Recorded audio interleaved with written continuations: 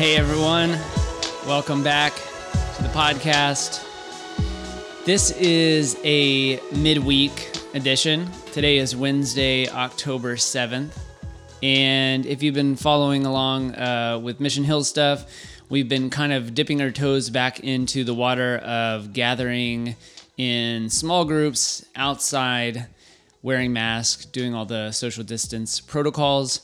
Obviously better than the White House is. So we've been dipping our toes back into gathering in person again, but we're still doing podcasts here on the website and wherever you get podcasts at.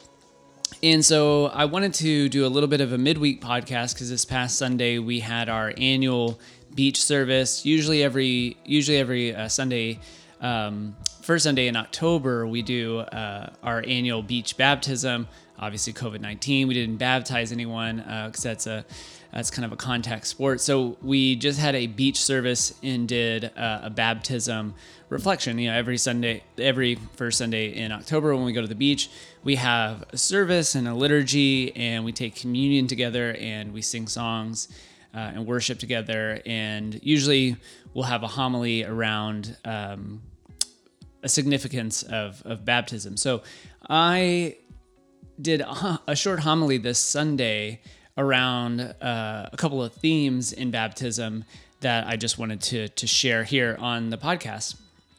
For those that weren't able to make it, I know it's a bit of a trek out to Malibu. It was a beautiful day. We had a great time. It was great getting to see everybody that could make it out. But yeah, I just wanted to share this short homily. This Sunday, we will be back in person at the parsonage behind the church on Sunday at 10 a.m. And I will put out a podcast ahead of that. And then we'll kind of do a little bit of an experimental liturgy communion on Sunday as well. Wear a mask, social distance, all that kind of stuff. And this week we are starting a new series in the run-up to election called Let's Talk Religion and Politics. So we're going to be starting a conversation around what does it mean to be a person who cares deeply about issues that face our collective life together, and what does it mean to have our faith and to be a follower of Jesus inform that in a healthy and integrated way. So that's kind of our hope for where we're going to go on Sunday, and then we will have a few guest speakers throughout the month of October, all the way up to November 1st. The Sunday before the election. So that is kind of a little bit of what is ahead of us as a community, and hope you can join us if you're around in the area. So, all right. So beach service 2020. Obviously, nobody got baptized this year, but I wanted to share this verse from John 12:24. I assure you that unless a grain of wheat falls into the earth and dies, it can only be a single seed. But if it dies, it bears much fruit. I want to look at two themes around baptism. Baptism as death and rebirth, and baptism as a testament to our ongoing transformation in falling into the love of Christ. In this part, is it has to do with how are we to be in the world in Christ. I often say how baptism is the moment in Christian life when we get it, when we really truly get it.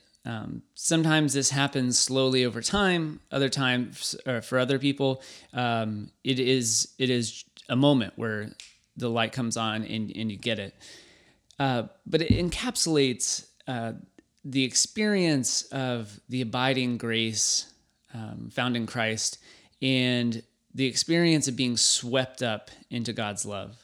For me, it was a longer process. It was experiences over time where I became increasingly aware and sometimes overwhelmed by being enfolded into something so much bigger than who I was or my time and place or my personality. And so for me, it was that that process of getting it, it happened over time.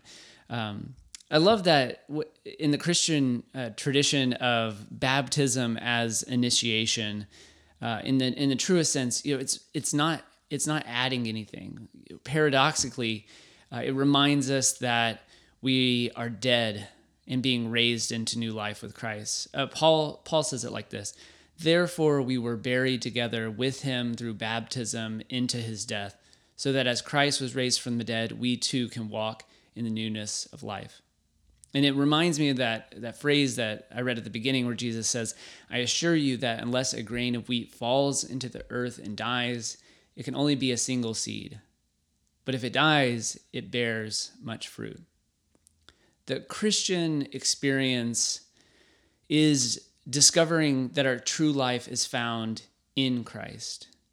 And this happens paradoxically through this process of death, dying to yourself, dying to ego, whatever you want to call it.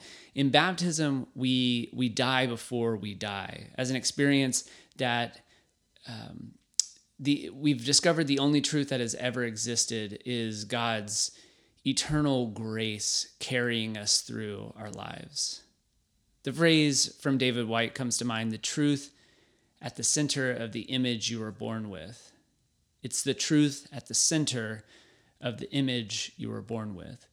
Or as the poets would say, this love is the face that you had before you were born. The truth at the center of the image you were born with. Paul Tillich calls it this moment that we get it, that we can accept that we are accepted. That grace is this deep acceptance, but we're able to accept that we are accepted. To know that God loves us forever, only as we are and never as we will be. In baptism, we are dipped into the water, dead, and raised into our first breath, which is always given to us continually. Breath, breath, breath. It's gift, gift, gift. When Jesus was baptized by John in the Jordan, a voice calls out to Jesus, "Beloved," and this truth is also ours in baptism. Loved, loved, loved. Jesus he's not simply a teacher, but he offers himself into the initiation waters of baptism, submitting to his death, letting go into love. He doesn't ask of us anything that he also doesn't demonstrate himself: death and resurrection.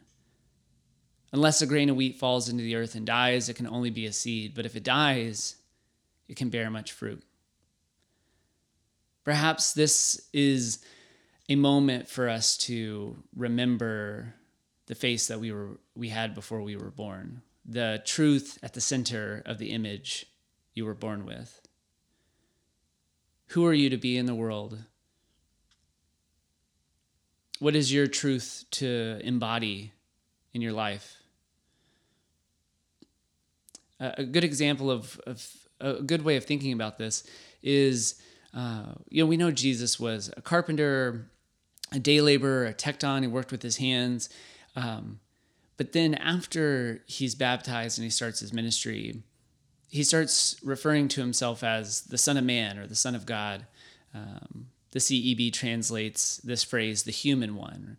He has an understanding of the truth at the center of the image he was born with. He's not merely who his friends are or the place that he comes from. The truth at the center of the image he was born with is what he's embodying in the world, which is encapsulated in this phrase: the Son of God, the human one, the Son of Man.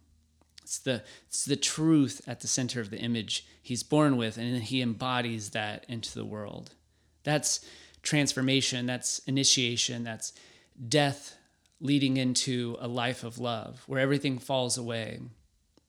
And the only thing left to do is to live a life deeply from a place of deep love.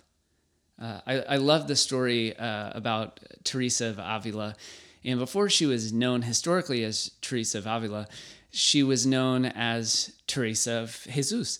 And so there's a story where she comes into church and there's a little boy there, and she asks the little boy, who are you? What are you doing there?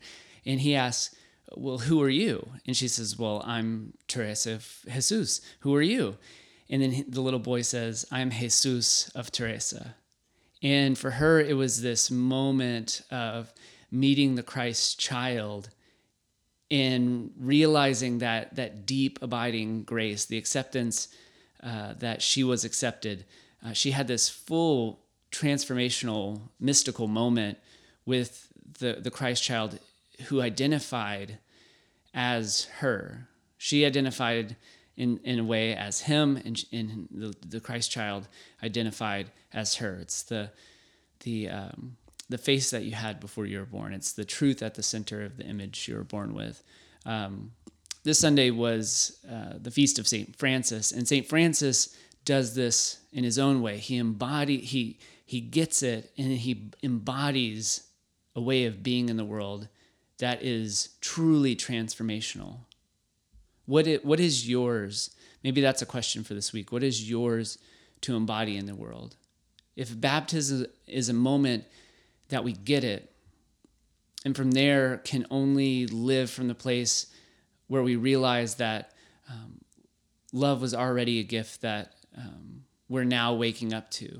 And baptism is a testament to that ongoing transformation, to that ongoing pattern of death and resurrection, dying and being raised to new life in Christ. Then what is yours to embody in the world? Jesus as the Son of God, Jesus as the Son of Man. What is your deep story to tell? I think we'll leave it there. I hope there was something in there that was thought-provoking or helpful. But I hope to see you sometime soon if you're in the LA area. If not, connect with us on social media. We're on Instagram and Facebook and all of those places. And as we say at Mission Hills, as we approach this week, may we love God, embrace beauty, and live life to the fullest. Be well.